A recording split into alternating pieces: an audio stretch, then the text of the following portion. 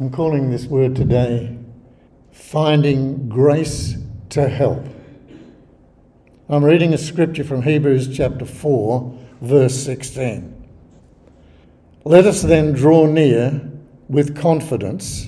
Parrhesia is the word, which means a freedom to speak our mind, to the throne of grace, that we may receive mercy and find grace to help. Boethia, we will look at what that word means shortly. In time of need, Eukairos, the time and the moment of God when the grace is needed.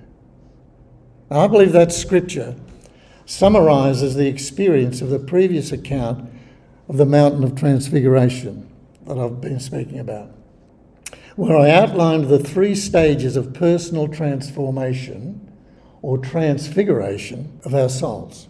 So these stages were climbing the mountain, being on the mountain, and then coming down from the mountain. What I'd like to share about today is finding grace to help. That is the most significant thing, I believe, about being on the mountain. That's the aspect of stage 2. Having climbed the mountain, coming on the mountain in the presence of God. So that scripture starts off by encouraging us to draw near with confidence to the throne of grace. And that summarises the first stage of the process of climbing the mountain, drawing near with confidence to the throne of grace. Our drawing near is the intention of our hearts to be closer to God. We set off on that journey to come closer, and we climb. And this happens as we climb and consider the issues of our daily life down below that are now going to be given to the Lord. We approach with confidence. That word, parrhesia, means frank and outspoken. It describes the freedom of speech as from one citizen to another. That is the way the Greeks looked at that word. Having an open conversation, being yourself. That's our approach to God. Being honest with the Lord about our doubts and fears and confusion about what to say, what to do in certain situations. Anything that's on our heart, humanly speaking, that we just need to be able to talk about. It is actually going beyond talking to yourself. It's saying, I'm going to talk to the Lord about this. It's still about you when you're going up the mountain, but you're talking to God about you. When you get to the mountain, it's about Him. But this is this approach, being honest with Him. We might question Him and ask Him things like, why is this situation happening to me? And somehow, in one way or another, we always get answers to questions like that. You know what happens when you ask God questions and He gives you answers? Sometimes they can be quite amusing. The Lord's got a sense of humour, and sometimes He just helps us to laugh at ourselves. We think, well, thank you for the answer, Lord. Yeah, okay, I needed that.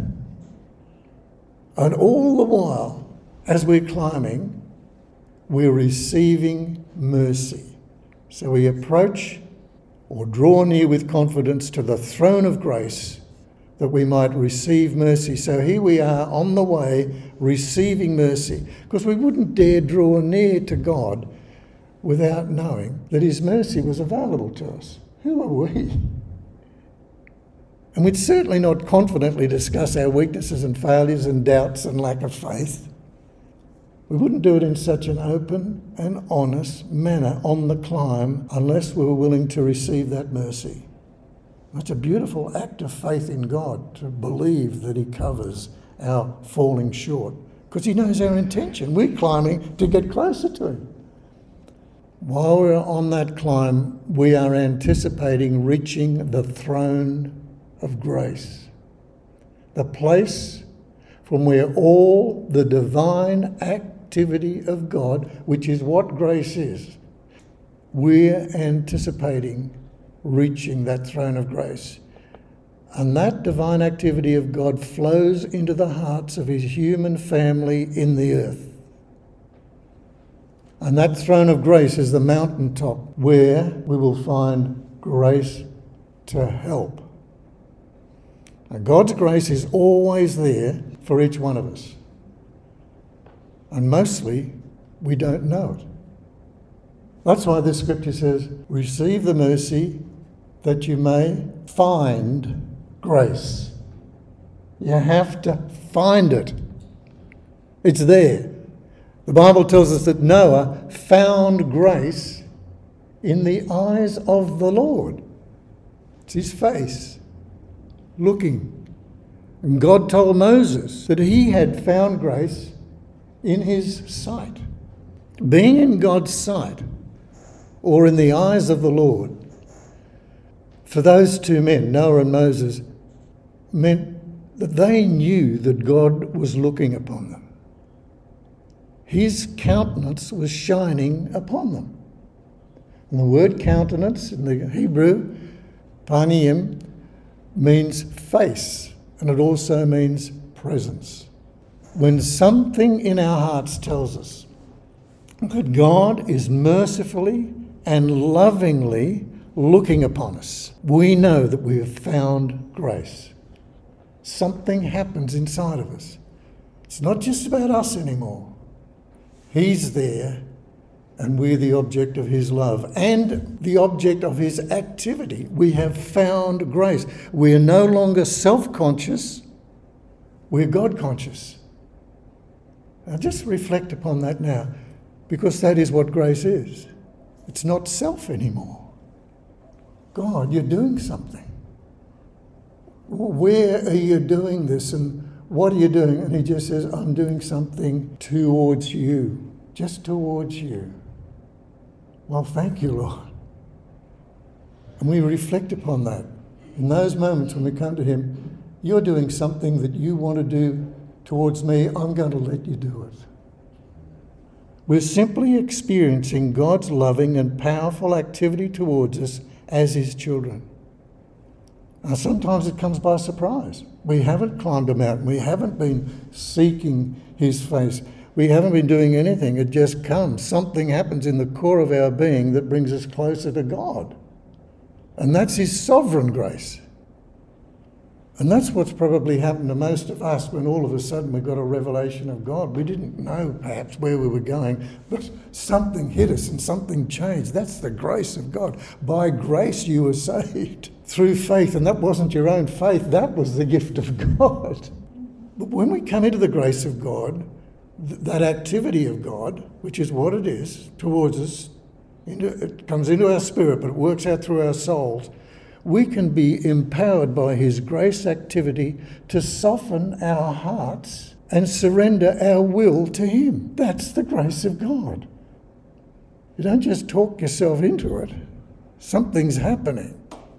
Well, you try to talk yourself into it with willpower or won't power, but grace empowers the heart to be softened and the surrender to come. Or we could ask him to change us and to create a clean heart within us. That will happen in the place of grace. Sometimes it comes as an anointing of the Holy Spirit to bless and serve other people with a gift of grace. And that's from God.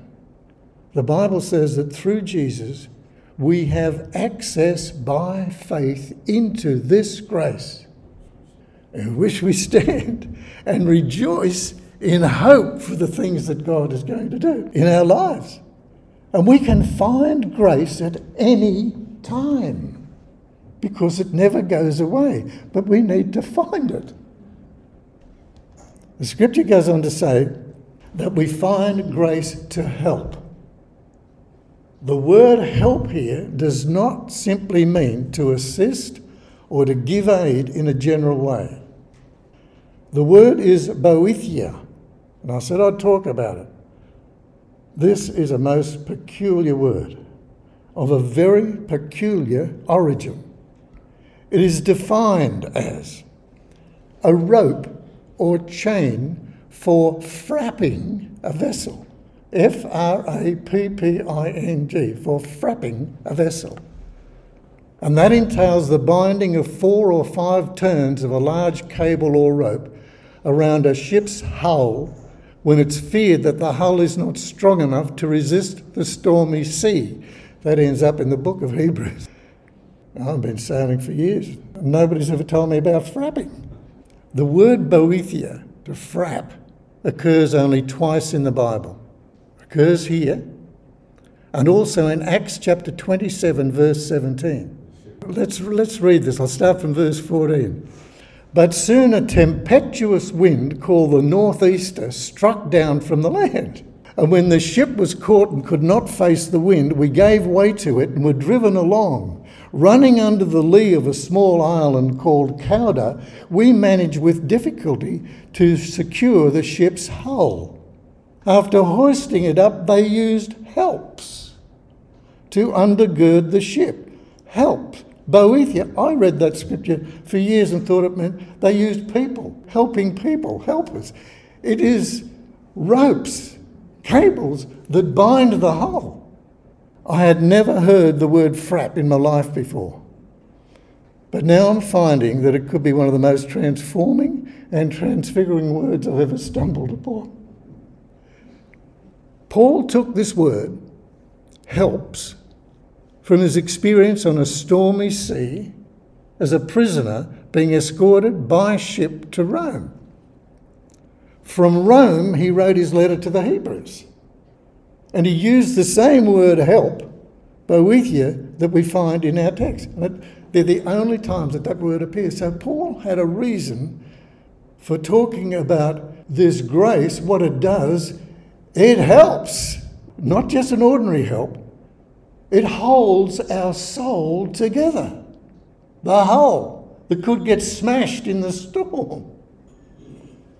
He uses the word to describe what kind of protective holding together that the ship needed on a stormy sea, and he applies it to the activity of God's grace in holding our soul together when we face the uncertainties of times of need in our lives. Grace to help in times of need. And you wonder why Paul might have been shipwrecked or why he had that experience. Well, it certainly came to good use when he wanted to describe to us what grace did. Our souls are comprised of our mind and our emotions and our will. And these 3 parts need to work in unity with one another and to be reordered and pulled back together when they look like flying apart. And that takes more than a self-help program to hold our soul together. We might have our routine tasks organised and stay calm, but our minds could be wandering off all over the place. You ever had that feeling? Or we can have thought things through clearly, our mind's okay, and doing what needs to be done, but we find that our emotions are in a state of anxiety for no reason. And there are times when we find ourselves wearied in soul to the point that our will no longer has strength to actually make the decisions we have to make. And we need to find rest for our souls. Now that's our soul. That can fly apart. It needs holding together, reordering. It has to work in a place of unity. The mind and the emotions and the will need to be working together and secure in God in the times of storm, times of need. What holds us together is the activity of the grace of God. It reorders our confused mind through the Holy Spirit. The same activity of grace brings peace to our heart from the throne of grace as we draw near to God. And the same grace brings our will into a place of yielding to the will of God when we cry out to Him. It's all grace. When we find it, something happens to change us, and it never stops. So it's a good idea to be finding or looking for and finding grace as often as we can. Jesus has words of grace for us. I'm just going to read you a couple, because all of that I've just described about our soul gives meaning to our hearing the words of grace from Jesus. that say things to us like, "Come to me when you are burdened, weary and heavy laden, and I will give you rest for your souls."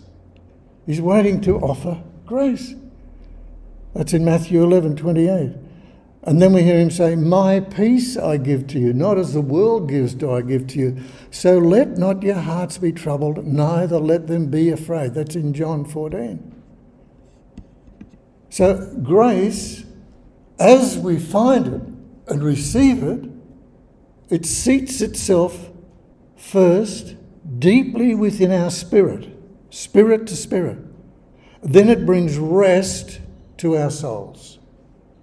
And that rest is not laziness or passivity, but it's the soul's relief from the nagging feeling that we carry around with us as human beings of self-consciousness. What's wrong with me?